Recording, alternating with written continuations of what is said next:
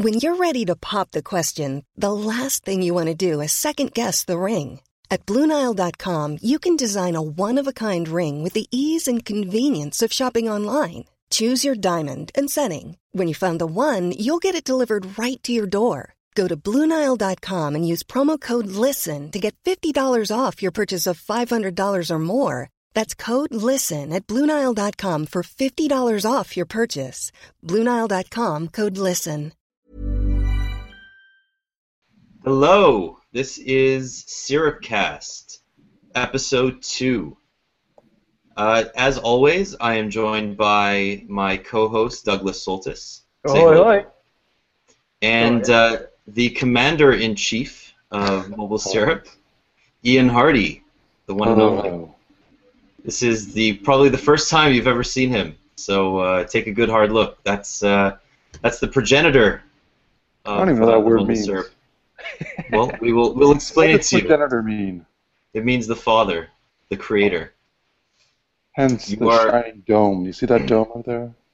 You are Project Lita. That was an Orphan Black reference. All right, so we have a lot to talk about today. It's been a very busy week, and the week started with the Canadian Telecom Summit last Monday, and with a couple big announcements. First of all, Wind Mobile is here to stay, one of Tony Lacavera's most passionate speeches. We've heard a lot of passionate speeches from the Wind chairman, but this was one that people will remember for a long time, largely because it was on the back of some very positive numbers, and another announcement by Pierre Dion, the new CEO of Quebecor, the next day for the closing keynote, talking about how his company is ready to take on Rogers Bell and TELUS. So, what do you guys think of that? Let's start with you, Doug. What do you think of those announcements? I think they listened to our first podcast. We're complaining about a lack of competition. No, I think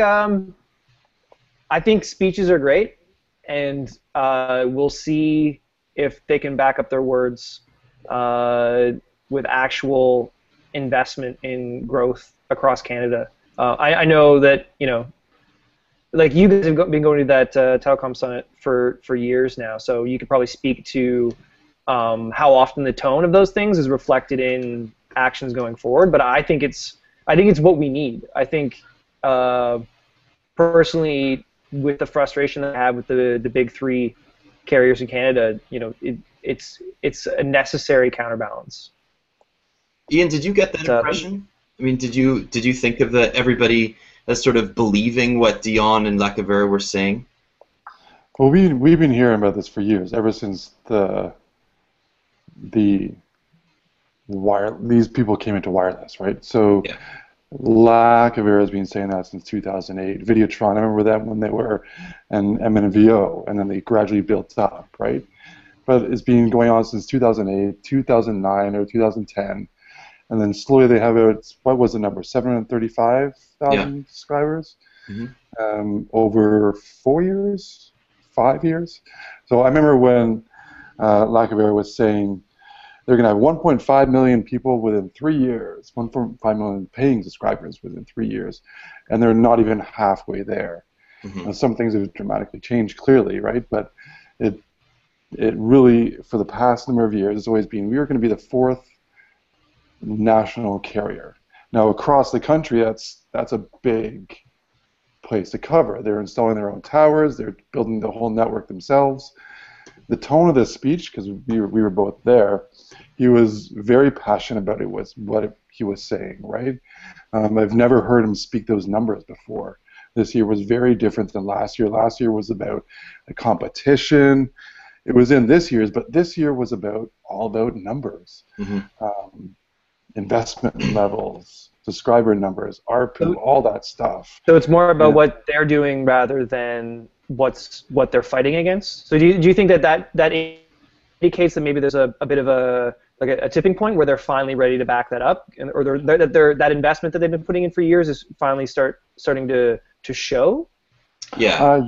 Yes, and a little bit of no, right? Because right now they've reached a somewhat tipping point of where they can go for money. Many people have given them money. Many people have backed out.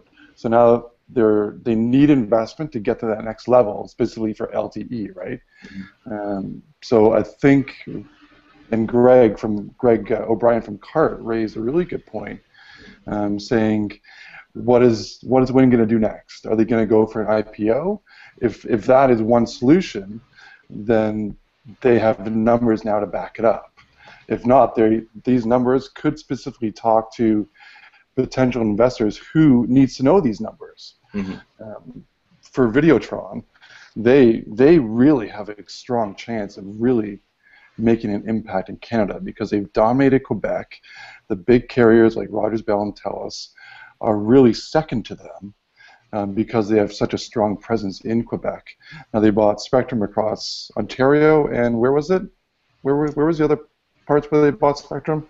Well, okay, so let's give a bit of background. So Wind didn't buy any Spectrum. Their 700 megahertz Spectrum purchase was held up by their parent company, VimpelCom, who is mostly Russian, a little bit Dutch. They own a bunch of carriers in a number of countries around Europe.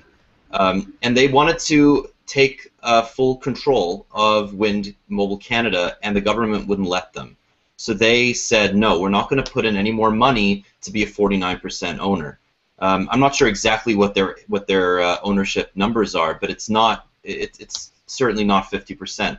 So even though the amount of foreign ownership for ISPs or telcos that have less than 10% market share is allowed now, you're allowed to have more foreign ownership, of basically an infinite amount of foreign ownership that isn't being taken advantage of because the Wind's parent just doesn't think that they're going to get any value from not owning a controlling share of the company. So Videotron is basically their only hope. Mobilicity's done. Public Mobile is now TELUS. So when you're thinking about it like that, some of Dion's statements, and I'll read them to you, are very interesting. He's saying, we are uniquely positioned to provide highly attractive wireless plans to Canadians looking for top quality service at very competitive prices. They've invested $1.6 billion since 2008. Now that's not that much when you compare the CapEx to something like Rogers, Bell, or TELUS, but it's still a lot of money, and if they actually partner up with Mobilicity or with Wind, that could potentially be a national network. So considering who they're speaking to there, and Ian kind of alluded to this before, is that a sales job that they're, like the audience that they're speaking to? Why are they now suddenly? Are they trying to position themselves and present themselves as a partner for either investment or like a direct partnership? Like what's the mandate behind that sudden new self-promotion? Well, on Videotron's side, it's this. They have a bunch of spectrum, then they want to use it, but they want to make it cheaper for them to roam on their partner networks. So the government of Canada is going to start legislating domestic roaming rates because there's no way that Wind or Mobilicity or Videotron are going to be able to build out a national network in the time that it takes for LTE and things like that to be implemented. So what they're doing is they are now paying Rogers, who's their partner in many parts of the country, to roam on their network. Right now it's a 2G network, but later this year the government of Canada is going to be legislating 3G wholesale rates essentially for these carriers, which means it's going to be a lot cheaper for us to go outside of a Wind home or a Videotron home network and actually go on their 3G. So this is basically just a sales pitch to ensure that the government of Canada keeps to their word on domestic wireless roaming. Okay. So then a question of both of you. At the 2015 summit, what do you expect Wind and Videotron to be saying? That's a good point. I don't know. I mean, it's interesting because I highly doubt that Wind's going to be the same company as it is today. Even though they're growing, they're not growing fast enough, and I think Mobilicity's not going to be there. I think they're going to be done by the end of the year. Whether they consolidate with Wind or Videotron or both remains to be seen. Videotron is not going anywhere because they have 500,000 subscribers in Quebec alone. They're actually becoming an incumbent because they don't have to focus on building out a national network. If they partner with Wind and they take Wind's spectrum and they actually take Wind's towers in Ontario BC, Alberta, and places where they already have service, they don't need to build their own towers. They can just augment what wind already provides and then use the spectrum that they bought during the 700 megahertz auction to roll out LTE. That would be the ideal situation. I concur. Yeah. I fully agree. So okay. And if they want to compete on a larger scale, there's going to have to be some consolidation, whether it's Mobilicity and Mobilicity is a whole new game, but somebody will have to join together to compete, and the government will need to assist in this.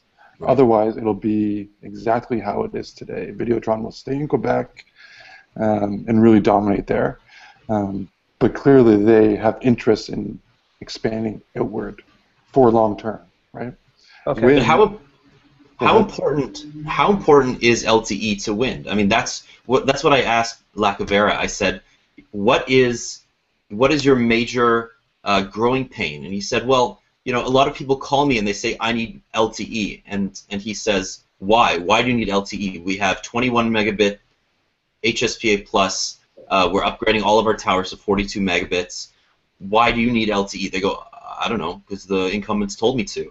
I mean, that's really what it comes down to, is that the incumbents have made it their end game to convince people that wind has a small network and they have that they have an underpowered network. And it's working because 735,000 subscribers, while impressive, is nowhere near the 9 million on Rogers, 7.5 million on TELUS and Bell. Not to mention the fact that TELUS and Bell share a national network. Mm-hmm. So, that you can say is they have 15 million subscribers between them. I mean, wind is really nothing. It's a drop in the bucket. Right. Yeah, the marketing budgets also have to be crazy. So, I guess I had two questions, and I think you're leading into my second one, which I'll now ask first, is how do Bell, Rogers, and TELUS respond to this, or do they keep doing what they're doing? And then back to what Ian was saying before, does the government keep their word in allowing a potential partnership to happen so we have a fourth player in this market? Yeah, I think they have to keep their word on domestic roaming. I think that is going to change. They also said that they have made it their #1 priority to have a fourth national carrier in every region. But as Ian has said many times, it's very difficult. It's not easy to build a network. Mm-hmm.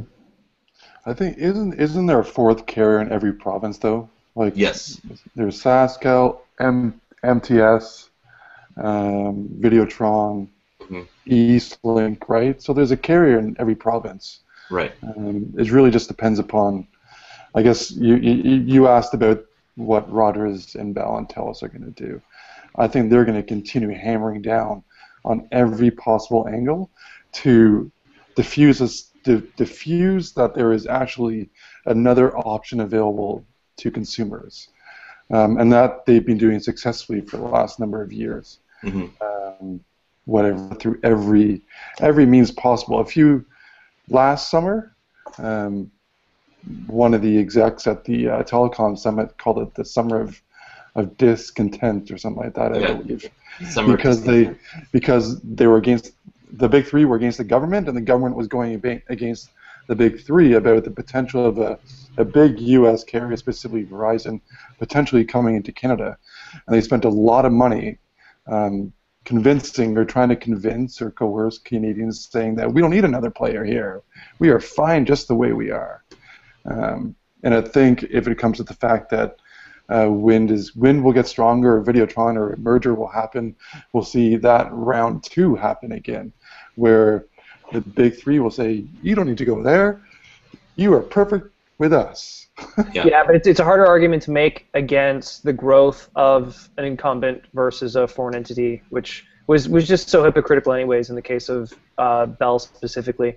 But so I'm going to ask this question again because you guys kind of dodged it a little bit. But 2015, what speeches are Wind and Videotron making? I would say are they pointing to the successful partnership they've made? Are they saying we need more government help? Or are they what are they going to say? I don't think it'll be government help. I think that it'll be they will Wind and mobile. Let's say Wind and Videotron, if they get to a point where a merger would happen, which will take some time. I think it'll be something like, we are stronger together. We are your fourth national carrier, the one you've always wanted. Mm-hmm.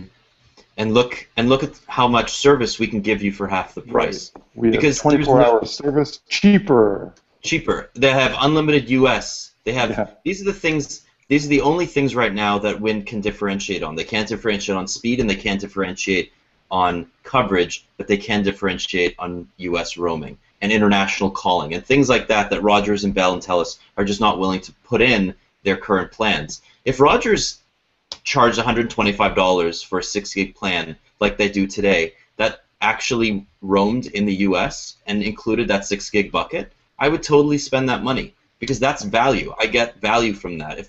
There are hundreds of thousands or millions of Canadians every year that go to the US and pay extra for those roaming plans. Wind says that there are 30,000 people already on that unlimited USA package, and that's only after 4 months. And that's pretty impressive if you think about it. So I think that they'll be there. I don't know if Wind Mobile will be there in the guise of Wind Mobile. They may form a new company. I don't think that Videotron is going to be that fourth carrier. I think they'll probably rebrand if they do, but who knows? You're right. I don't know. I'm not really going to speculate about what's going to happen in 2015. But what I am going to speculate on is that, and moving on a little bit, BlackBerry. Wow. Okay. So now that we've satisfied our government-mandated telecom carrier talk, we have to go straight to BlackBerry. Well, no. Seriously, it was a huge week for BlackBerry. This was one of their most impressive weeks in terms of product announcements and rollouts and finances since the beginning of 2013. And Doug, you wrote a very impassioned piece on this last week on how BlackBerry kind of sold out their native developers. So let's talk. Oh God. Okay, so I would say that rather than impassioned, I would say it was clinical and analytic. No, I think there was an impassioned response to what I wrote, but I think that there's a bit of a misconception about my articulation of what BlackBerry is doing, which I think is very smart. Okay, I think they're making strong moves. Before we get in that, sorry, tell us what BlackBerry is doing. So what you're seeing is the results of some of the things that Chen has now been able to put in place. You're seeing the transition away from a company that was trying to straddle the line between consumer and enterprise and not being able to grow out that ecosystem to a company that is lean and focused purely upon enterprise services. So they've been slowly moving away from trying to build their own app ecosystem. And you saw with the Amazon licensing deal where they essentially have given up their own ecosystem to have Amazon's app ecosystem on there, which makes sense because they're both essentially piggybacking off of Android's ecosystem anyways. Right. Allows them to focus their work and their development on the few productivity and core enterprise apps and services that will make a difference to their customers. Because it's very hard to build a consumer ecosystem. It's something that it took Google years to do. It took Apple years to do. It took Amazon years to do. Microsoft, as big as the company is and the amount of money that they've spent, hasn't been able to do it as fully as those other people. BlackBerry was never going to be able to do that. So for Chen to come in and coldly, coolly, dispassionately say, this is not our focus. We're cutting a line on this, and we're going to focus on what matters. I think is really smart.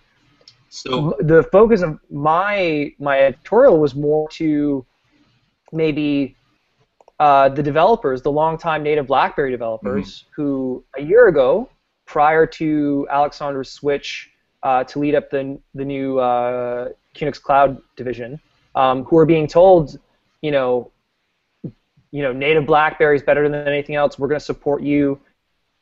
We're going to give. You're going to make this much money in your first year. We're going to guarantee that and back that. We haven't heard much from that program since they put Marty Malik in charge of a merged dev relations division, who's now out, who probably won't be replaced in the sense that I think there's going to be more restructuring going on. I think that merger. I think generally when you take a developer relations group, which is its own group, and it gets merged into another division based upon business alliances, that should be a warning sign that maybe at a grassroots level, building a developer community is becoming a secondary focus. And then 6 months later, when the head of that leaves because of the company's transition to enterprise approach, right at the time where BlackBerry signs a deal to get all of Amazon's apps on their device, I was just basically trying to let any native BlackBerry developer know what BlackBerry can't come out and tell them, which is, you have to diversify your portfolio. Built for BlackBerry first is probably not the best idea if you're not making a productivity or enterprise app. But are there any developers who are actually still building for BlackBerry first? Consumer developers that are putting their money into BlackBerry exclusively or first? I mean, not many. Like, in my article, I pointed out that the score, like I think most people see the writing on the wall. But I also, just from the response, you see that there are people who have been BlackBerry developers since there have been BlackBerry apps. And we're not talking like BlackBerry 7, we're talking like BlackBerry 5. Like, there are still those people.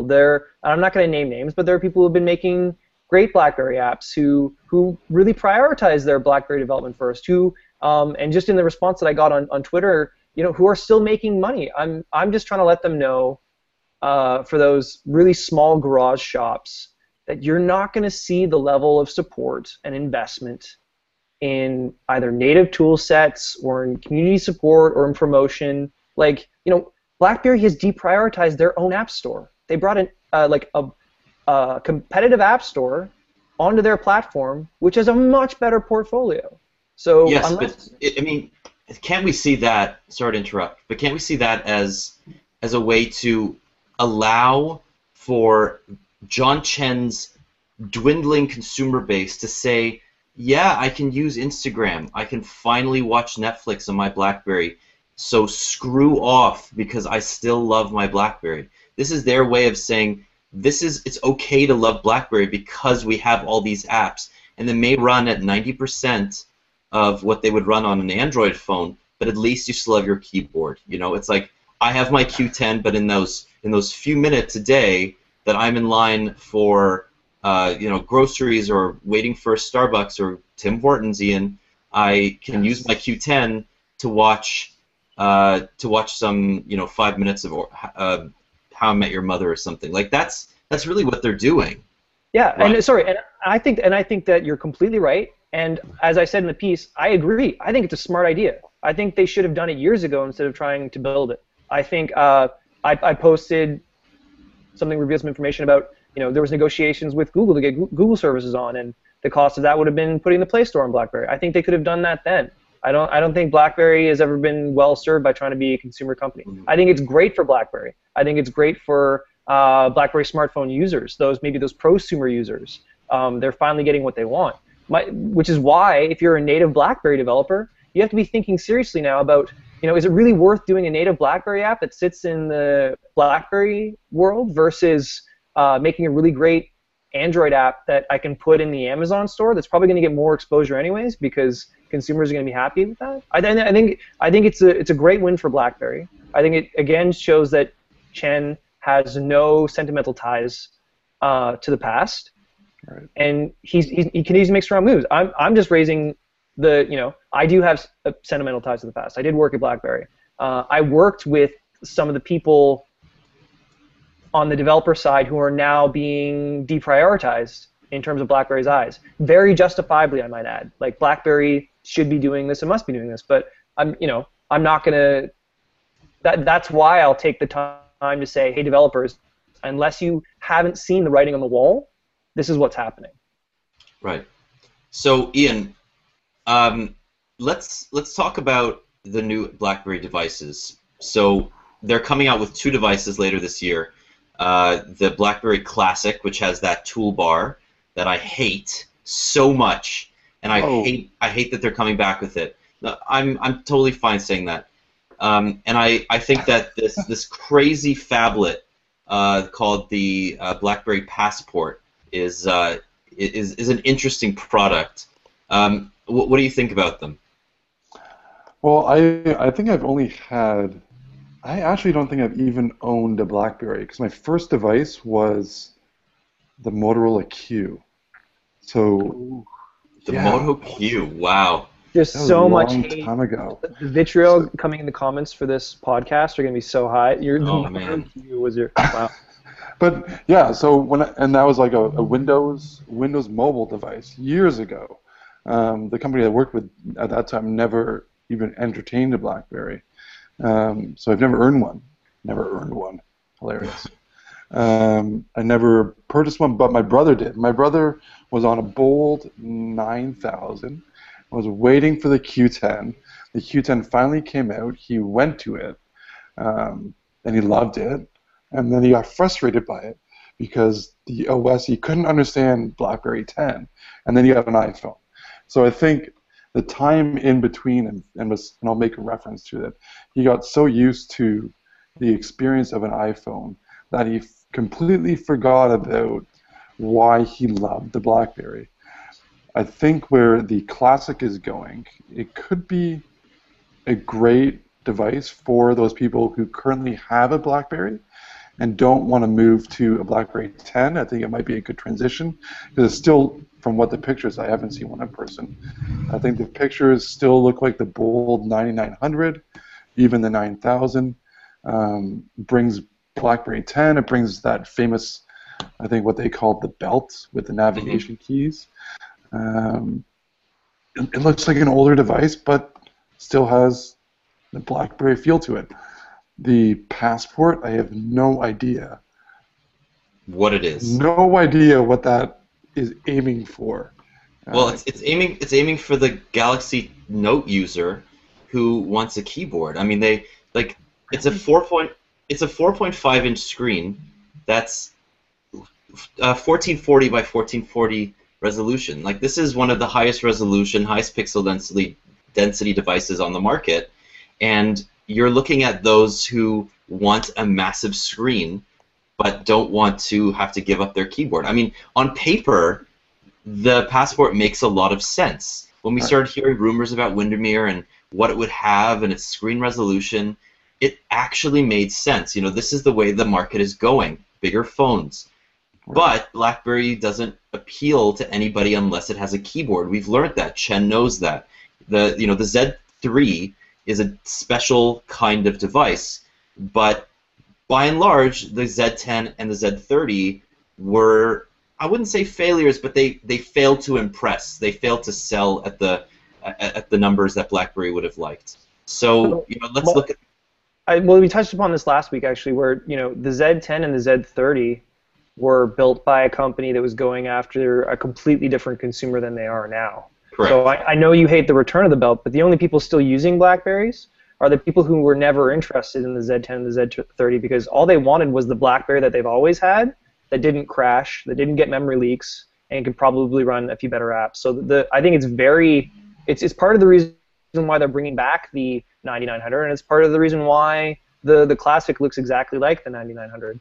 It's another one of those smart Chen moves to get them generating revenue again while they build up the things that are really going to help the company for the next 5 to 10 years with the Internet of Things stuff and the broader enterprise services. And the thing that yes, and the country. Wow, it's the deep-seated patriotism that I have in all my comments about BlackBerry just bursts forth sometimes. But to the Passport, that's where I'm like, I see the reasons for the Classic. The Passport might be a Hail Mary. It might be like in the meetings that they've had with their customers, which the reason why they brought back the 9900 and the reason why they're doing the Classic, because Chen jumped in and totally changed BlackBerry's product portfolio for this year, right? They might have heard enough to make them think that they have a market for that Passport phone. I just want to say that it's batshit crazy, and it's batshit crazy, and it might work, and it might not. But at the end of the day, I'm like, why don't they just do it with slider? Like, why don't they just put a slider? Totally. On there would be so many people who would love that phone. But it's all to do again, guys. But if they bring back a slider, which who knows, they might. They brought the Passport. Think about the amount of press they would get. It would probably be ridiculously bad press, which they don't need, but it would certainly get some attention. Not that the attention's good, but it would get the attention that they could. I don't even know where I'm going with that. I don't know. I don't think they'd get more attention. They wouldn't get more attention than with the Passport. I mean, the Passport was just absurd, and it's absurd because I know I can name 20 people off the top of my head that would wait in line for a phone like that. I seriously do. And that's because no, I can't, because my mom would not appreciate it.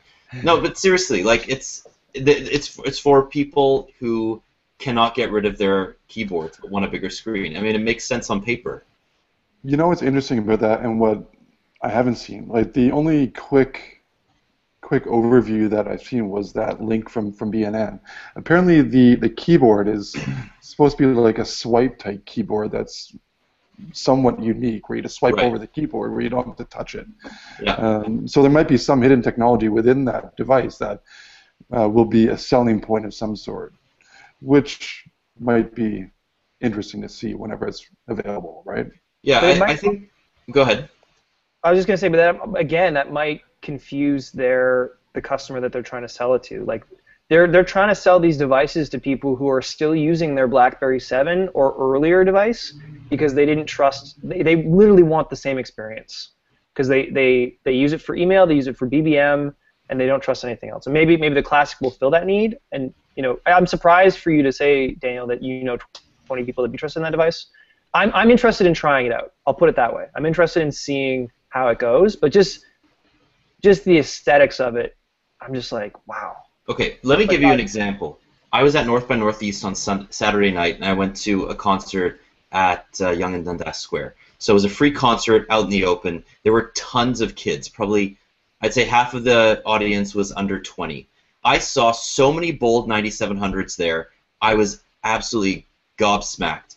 And what this says to me is that these kids that love chatting, they want Snapchat, they want Kik, they want WhatsApp, and they want all those Android apps, but they want it with a hardware keyboard, and they want a big screen. Really? I seriously think that the Passport is not just going to appeal to executives with holsters on their belts. I actually think that it's being aimed at kids under 20. I do, and I think that there is a serious market for that because I mean, we've reported on this so many times. Kids send like 40 texts a day on average, right?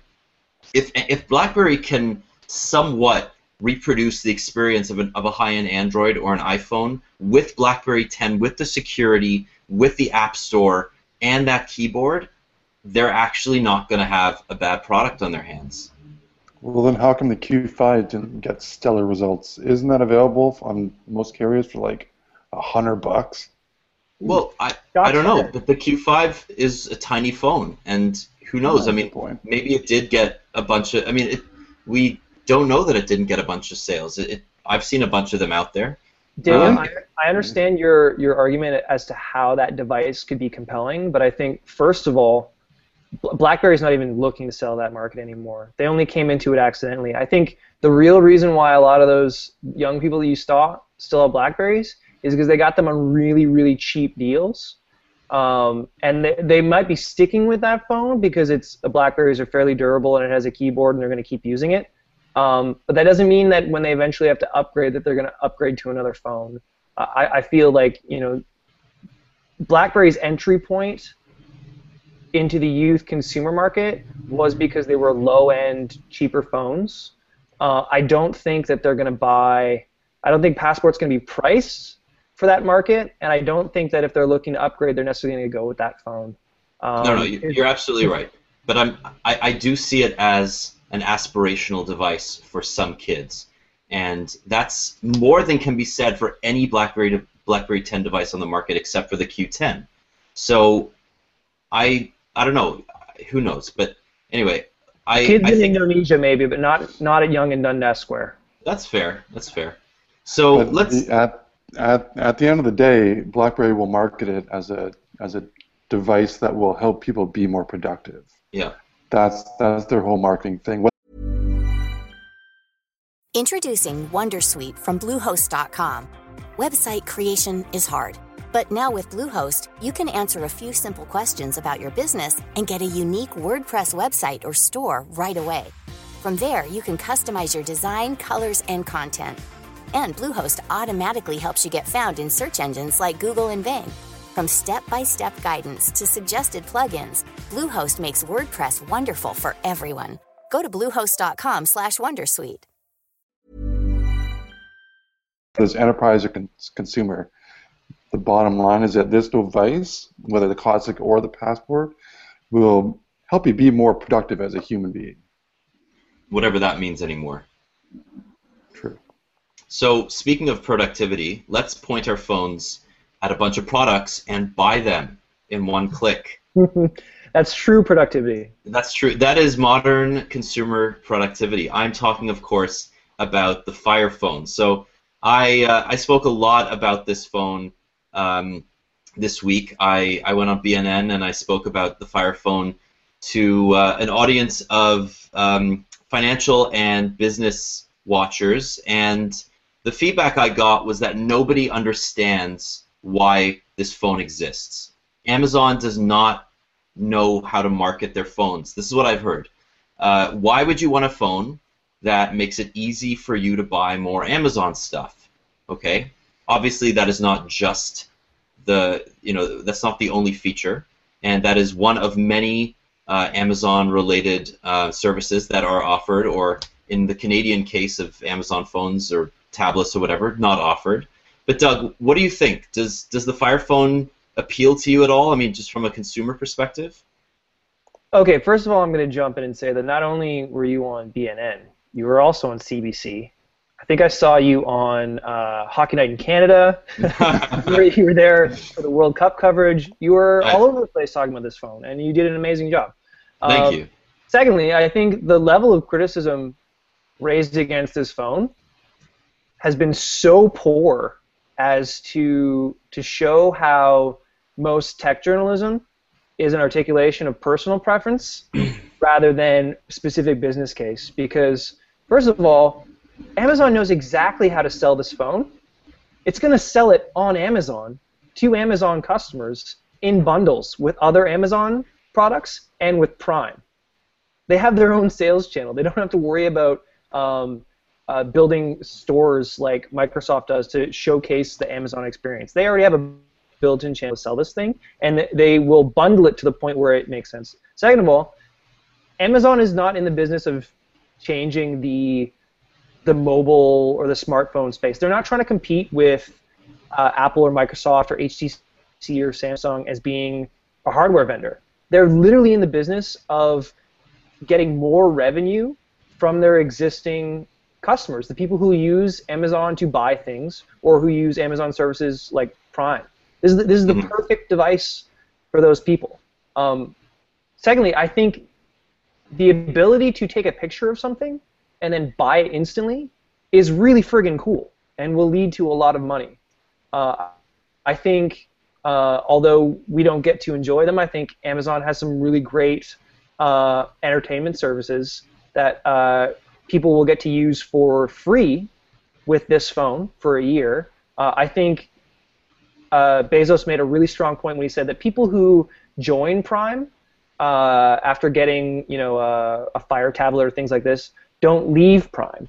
So this being a lead-in to their other services, which are continuous revenue generation, like it makes so much sense for Amazon to do this. It might not set the world on fire. Ha. Boom. All right, guys.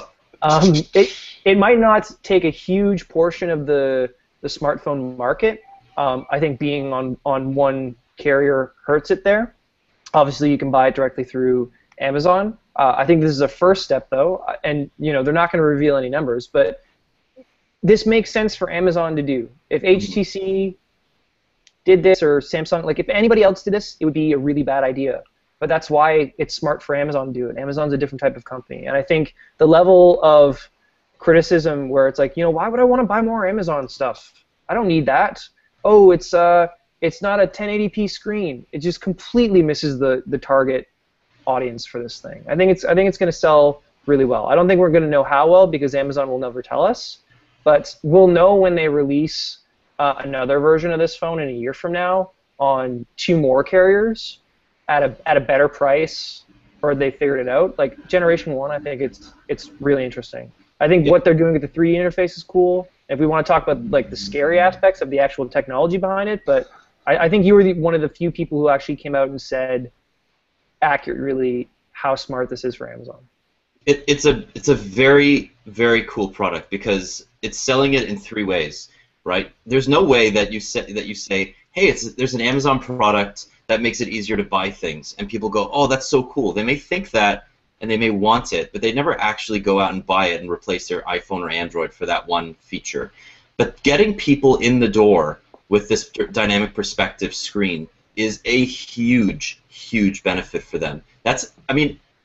Insofar as it's a gimmick, and it is a gimmick, there's no question about whether dynamic perspective is a gimmick because developers will ignore it the way that they ignored 3D on the LG Optimus 3D and the HTC Optimus 3D and the Samsung Optimus 3D. They're all the same product to me because they lasted 1 generation, right? Nobody remembers 3D phones, even though they were there, they shot in 3D, they had 3D screens, they were just useless. This is not a 3D screen. This is them using 3D as a way to get you in the door to sell a phone that does a lot of stuff. So I agree with you. It's a brilliant move, and the fact that they're launching an AT&T, that's irrelevant. They're only doing this as a pilot project. There's no question that eventually, if they can, they will launch in Canada. And that's another thing. Is this a big deal? Does it matter that they're only launching in the States on 1 carrier right now? What do you think, Ian? I don't know. What do you think about exclusives these days? You think they're good or bad? Who knows, right? But in regards to Canada, I don't know. You think a lot of people would buy a phone that has limited services available to us? Yeah, I mean, again, we don't know that they won't have those services available in a year, right? That's the whole thing, is that Amazon has slowly, and so has we have an article coming out about this, so many other companies like Apple and Google, they've been increasing their content availability in Canada over the last couple of years to the point where it's on point. It's not the same as US, but it's on point. And I think that that's something to take note. Amazon doesn't tend to market their stuff in Canada nearly as quickly as they do in the States because their ecosystem, it's like a connecting set of highways. Everything in Amazon, everything in the States runs better on Amazon. They have their distribution network set up perfectly, they have their content set up perfectly, and they have their sales channel set up perfectly. And I think that they are not going to mess with a good thing unless they really have to. So I think there's a lot to be said for the Amazon phone, but it was a long time coming. Yeah, and people can read our upcoming tete-a-tete for more of a discussion on this. I think you're right. Amazon's business is saturating as much revenue as possible from its actual market share rather than being in a growth stage. But just 2 things quickly. The first iPhone launched on 1 carrier as well. On the same carrier. Yes, on the same carrier. It is a trial project. Also, you couldn't buy the first iPhone on Amazon when it launched, so I think that makes up for a lot of the availability issues. And second, with the LG phones and the 3D technology, they didn't have the backing of someone as big as Amazon who could really say, this is important, we're doubling down on this. Right. You might see this technology eventually come to the tablets that they're selling, and if they make it a priority, a significant amount of people use the Fire OS Like Yeah. they do sell. Like I could see developers taking advantage of it, and generally I also think it's cool for a company to say to try something new with device interfaces. Mm-hmm. Well, moving on to another type of device interface. The Surface 3 launched this week, the Surface 3 Pro, or Pro 3. So this is Microsoft's latest attempt to win the consumer tablet hybrid space, and we got a chance to play with it. Ian, you saw it. What did you think of it? It was kind of big. It was nice though. Like the design is really well built. Yeah. Very sturdy. It looks professional. And that's the market they're going after. But for it starts at $1,050, and that's for the huge. Core i5 version running 128 gigs of storage. So this is clearly not an iPad competitor. I mean, they still have the Surface 2 for that. This is more of a laptop competitor, and yet they're marketing it as a tablet. So when the first Surfaces came out, Windows 8 was very new. They had a nascent app store that really wasn't fulfilling its promise, but now they have a decent selection of apps, and in addition, the Surface Pro 3 actually uses regular Windows apps. So, Doug, what do you think? Do you think it'll be successful for them? I think it will be successful because just from the amount of people that really enjoyed the Surface 2 Pro, specifically the Pro, not the neutered RT version, that there is a market for that. I think it is powerful enough for people to actually use it professionally. I think they actually are, with the news that we're seeing, I just saw today, I don't know if we have this up yet, but they're actually offering people $600 to trade in their iPad to try the Surface Pro 3. So they're trying to do that. For me, from a use case perspective, I think if you're looking at a laptop replacement where you sometimes want it to be a tablet, maybe for multimedia use, it's something. I think if you're a creative person, I know the Penny Arcade guys use a Surface Pro and they love it. Mm-hmm. That's something. For me, I want to keep my tablet a tablet and my laptop a laptop. I don't, it is big. It's not that good of a tablet. No, I agree, and I think that it's also not meant to be used as much in landscape mode as the Surface Pro 2 or the Surface 2. So clearly, Microsoft designed this with portrait mode in mind because it's a 3.2 aspect ratio. It's 2160 by 1440, so it actually has the Windows button on the bottom of the portrait area now. So what that means is that it's a lot easier, it's less awkward to use in portrait mode. It's not as tall like most 16 by 9 tablets or 16 by 10. So this is actually a great improvement for tablet users. It's so big. It's a 12-inch tablet. I don't see people actually forsaking their iPads for this, especially if you have an iPad Mini. This could be your laptop replacement. I doubt people are going to buy this as a tablet-only device. Well, we're gonna be having the Surface Mini for that, right? Oh, yeah, that's right. But I'm going to say, so I think Ian was totally right that the industrial design of this thing is really great, and I think what Microsoft has been able to do in 2.5 years or 3 generations is pretty impressive in terms of figuring this out.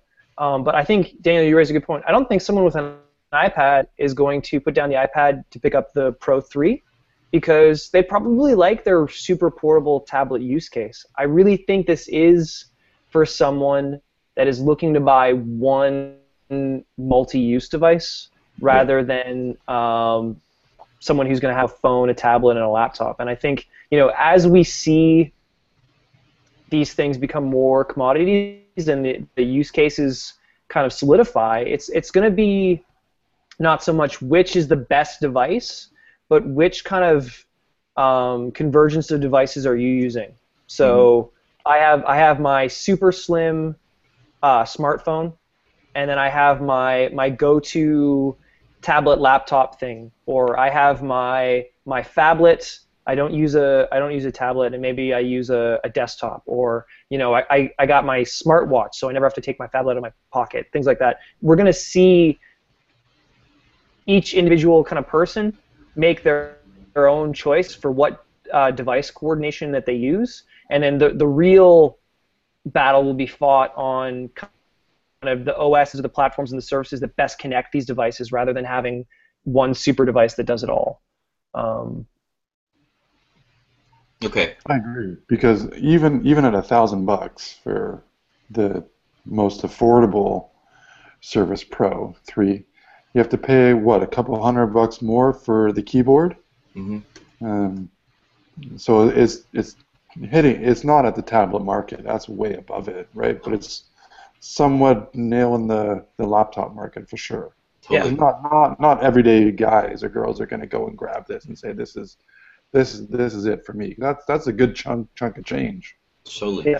It's about $200 more. Well, so I have a 2013 MacBook Air, which is the best laptop I've ever used. It's beautiful. Just like beyond the design, but just what they've done with the battery life, say.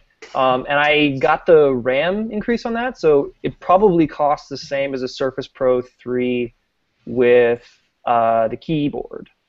So, if you're in a position where you really want a laptop and you want it to be tablet portable, or you want to save the money on buying a Wacom tablet because you're a creative person, or you really like Windows 8 for some reason, go for it. But yeah. Well, yeah, I mean, their entire marketing, their whole marketing campaign right now, at least online, is saying how much it competes with and beats the MacBook Air. So clearly, it's a little bit past our domain as a mobile site. But what's interesting is that the convergence of mobile is happening so quickly.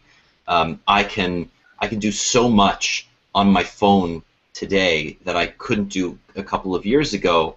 And now we're looking at, okay, can we consolidate as many of these devices as we can so that I don't need to take around a tablet? I would really prefer, if I want to have an iPad, I would prefer not to have to, I mean, ideally, I know that there are a lot of guys who say that there's a reason the iPad has stayed siloed and that its experience is so different to OS X. But really, if I didn't have to travel with an iPad, I wouldn't. I don't want a tablet, a phone, and a laptop. I just want a phone that's big enough and powerful enough to replace my tablet, plus a laptop for all my work stuff. And we're already seeing that barrier breakdown with Yosemite and iOS 8, right? So, and maybe that's a good transition to talk about Google I/O, which is happening this week. So we've already seen how Apple is approaching the convergence of their hardware with their OSs and software. We talked a bit about Google's leaked design directive and how that scales even beyond just their own hardware devices. But one of the big things that we wrote about this week that's going to be most likely revealed at I/O is more details around Android Wear. Right. And I just wondering what you guys think of, we're talking about mobile expanding beyond smartphones, and wearables is a big thing. So I don't know. I'm so agnostic on this stuff. I'm going to leave it up to you guys to have a take. Well, I'm going to... Ian, do you want to have a last word before you go? Sure. After this, I'm going to have to bolt and feed my little boy. But I think wearables has been in this interesting time, right? Remember when Motorola came out with their smartwatch? I forget what it's called, the Moto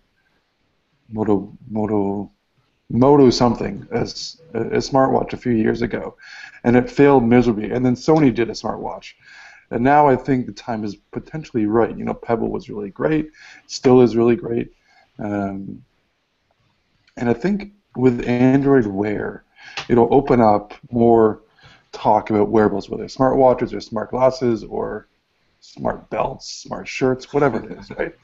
It'll just open up a whole new thing. And I think when and if Apple comes out with their iWatch, I think then the masses will say, hey, this is the next big thing, right? So I think everyone's trying to be in the game potentially before that big announcement, but I think coming up at Google I/O, Samsung will potentially unveil their Samsung smartwatch running Android Wear. LG and so will Motorola, maybe HTC in a few months. So more people are getting into it. I think it's going to be a massive space, and it'll be really interesting. I think more people will want to have the connected lifestyle that has been talked about for years. So, yeah. Okay. So I said, are you going to jump off now, Ian, buddy? Yeah, I'm going to have to go. Thanks for the good time. All right. Well, on that note, thank you so much for joining us. We'll talk to you soon. My pleasure. Thanks. All right. Good night.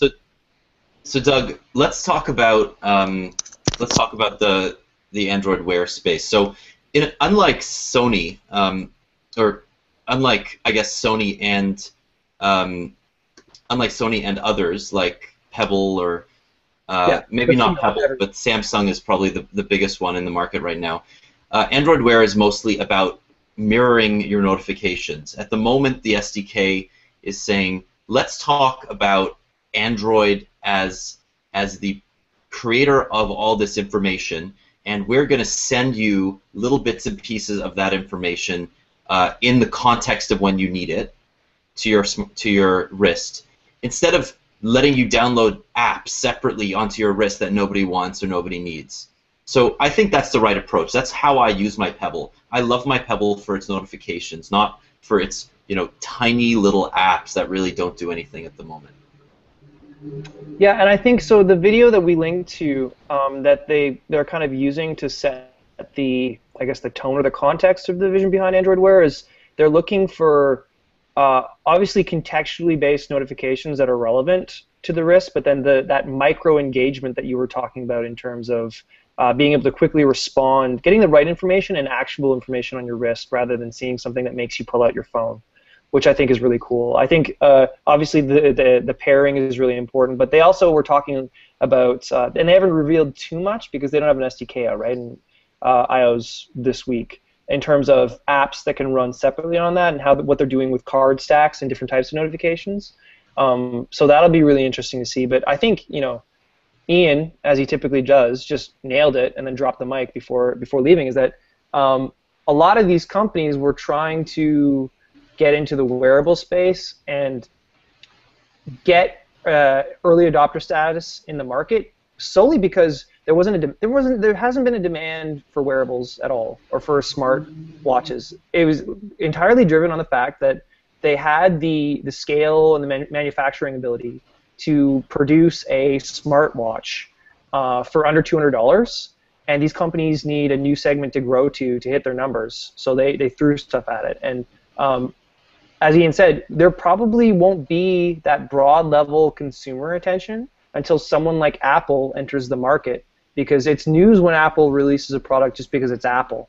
And I think there's a chance for Apple to do something where they came in with the iPhone. There was a lot of different smartphone and feature phone manufacturers, and then Apple kind of came in and reset the expectation, and also beyond anyone's expectation, reset or accelerated consumer anticipation for those kind of devices. So, regardless of what competitors are doing, I don't think the broad consumer populace will really care until they have that Apple device there to kind of define what a wearable experience should be. Because, Tom Emmerich, long-time Mobile Syrup contributor, might argue differently, and you might as well, but I don't think we're at the point where people really need a smartwatch, or it's such a demanding use case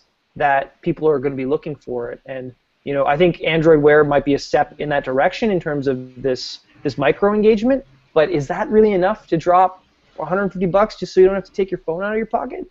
No, so totally agree. And I think the key with Apple is that the iPhone showed restraint, and a lot of their products show restraint. There's 1,000 no's for every yes, and I know that that's a cliche now, but it's true, because the iPhone didn't do a lot when it first came out, but that was the point, is that what it did do, it did more effortlessly and more visually, more beautifully and more intuitively than any other phone on the market at the time.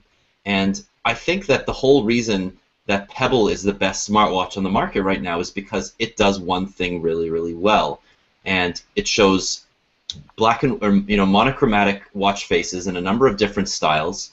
It shows your notifications and it lets you scroll through them, and that's about it. I mean, even as much as Pebble wants to believe that its App Store has found success, it's really not going to sell a smartwatch. The core functionality of a smartwatch has to be two things: that it tells the time and that it mirrors your notifications. In today's day, I mean, I'm not talking about what the iWatch will do or what Pebble 2.0 will do, but I'm saying the smartwatch today is not capable of doing much else. I think the next generation of smartwatches are obviously going to take advantage of all these new health-related SDKs and kits that have been developed for devices like the iPhone, like Android. So that's that's what's so interesting to me, is that Samsung's tried so hard to make their Galaxy or their Gear 2 into a health-related device, but you can only use it with a Samsung phone, and most of that functionality is already available on the Galaxy S5 itself. So, you need something that's going to draw people in, and I think that's really what the iWatch will have, because it'll have all that connectivity, it'll have all that data that the other smartwatches on the market don't have right now. Yeah, and I'm sure there's a bunch of people listening or watching right now and just saying like, oh, would you get off Apple's butts about I didn't tone that down a bit, about like how their thing's going to be the best. And I don't really think that what the device that Apple releases is going to be so far above what's out there. But I also do think that they're smart enough to wait until they can do something interesting to really add value, rather than releasing to get in there early. And I also think that it's almost a mirror of what we saw in 2007, 2008, where you have all these competitors offering different takes that are slightly compelling, but Apple's just going to swoop in with this huge force, this unified and platform, which has only become stronger now, and offer something that's going to have all this network effects. And then Samsung's like, you can get the Samsung thing, or you can get the thing that works with iOS and all the other platforms that you used. Oh, and by the way, in iOS 8, Apple introduced all these control mechanisms, so that ecosystem that they're going to build around health and home security, fitness, and things like that are all going to be manageable through your phone. So it might be a situation where Samsung's not going to be able to release anything relevant until Android has released the Android version of the wearable platform, which developers can take advantage of those built-in feature sets and the network effect of there being one system. Yeah, but that's a good transition to what we're probably going to see this week at Google I/O. So I'm going to head down there tomorrow. I'm really excited to be there, and I think that what's going to be so interesting is that this is not going to be the Google I/O of Android and Chrome OS like it was in the past. The last 2 years have really been about, to some extent it was about Google Glass last year, but I think what was so interesting about Google I/O this year is that it really is not about Android. It's about what Android powers, because Android has become so powerful. I don't really think that Android is, or that the iPhone is necessarily the best smartphone on the market. I think that iOS is by far the most powerful platform on the market for developers. And I think with iOS 8, that has become even more true. I think that now Google has finally realized that Android needs to be more developer-friendly. And Android Wear is a direct evolution of that consideration. It's easy to implement. It's basic. Android is so much better to develop for today. And developers don't have to do a lot of work to make their existing apps Android Wear friendly. I also think that there is going to be a home automation play and a car automation play at Google I/O, and I think that Google is finally understanding that there are ways in which Android can be a basis for so many other things. It's already so powerful. This isn't about putting Android on a fridge and saying that it's an embedded software. This is about them making the same Android version that runs on your phone leaner, more powerful, and more modular, so that they can really make Android into that 6 billion person OS.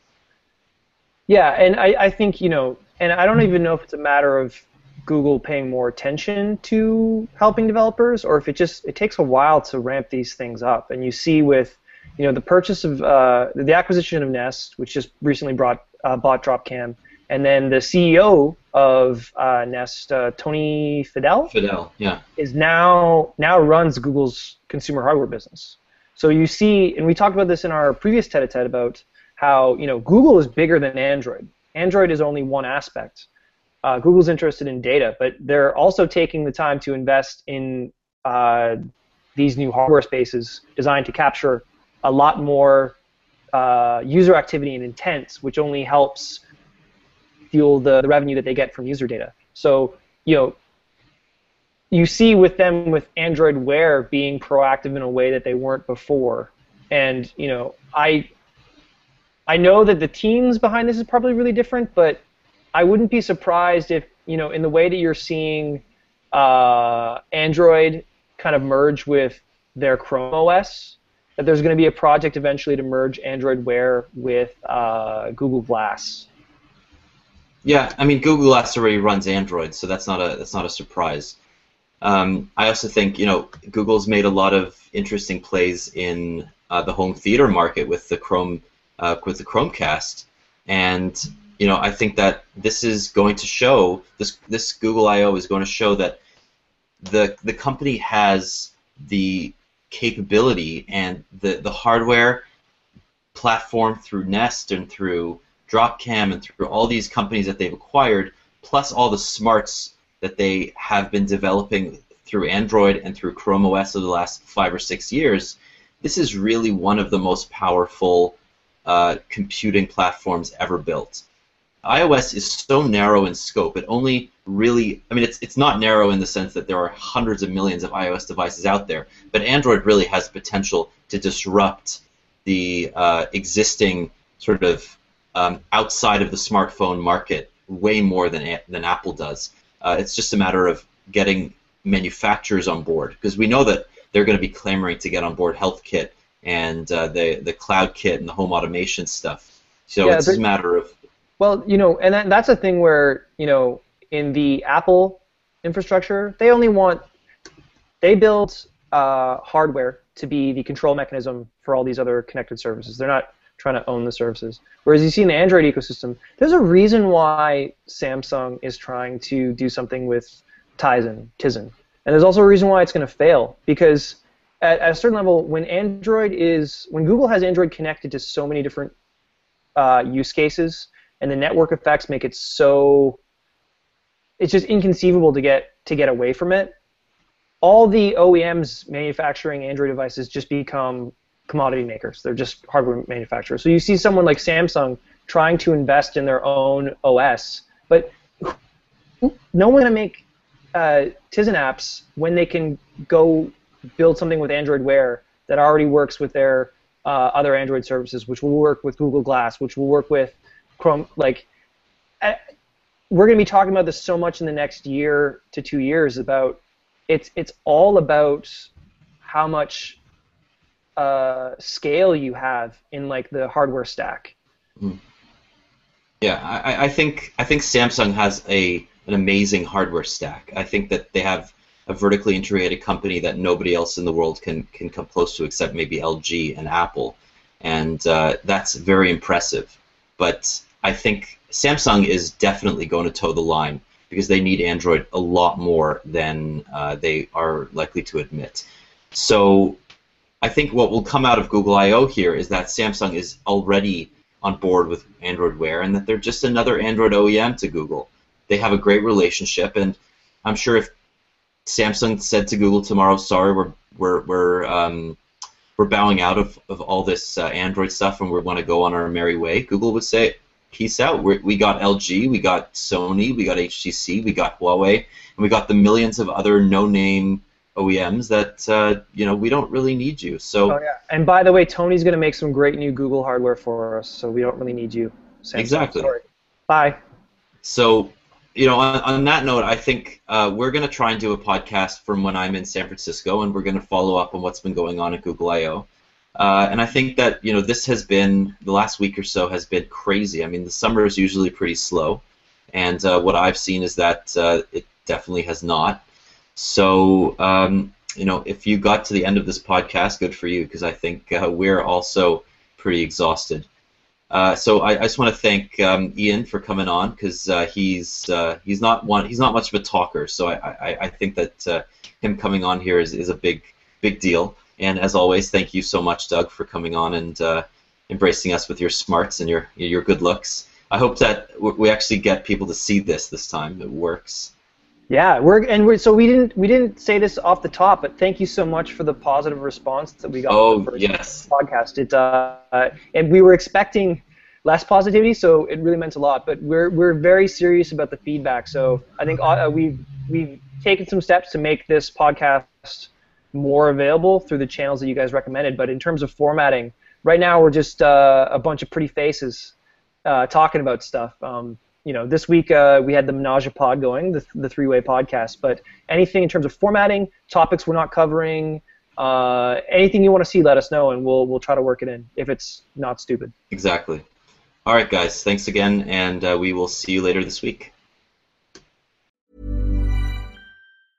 Hi, I'm Dori Shafrir. And I'm Kate Spencer. And we are the hosts of Forever 35. And today, we're talking about Club Med, the best all-inclusive getaway for families. Today, Club Med has nearly 70 resorts worldwide, from beachside resorts in the Caribbean and Mexico, to magical locations in the Maldives and Morocco, to ski resorts in the mountains from Canada to the Alps. Between their all-inclusive family programming, wellness offerings, land and water sports, and their French heritage-inspired food and drink offerings, Club Med is the best way to elevate your family getaway, no matter which location you're at.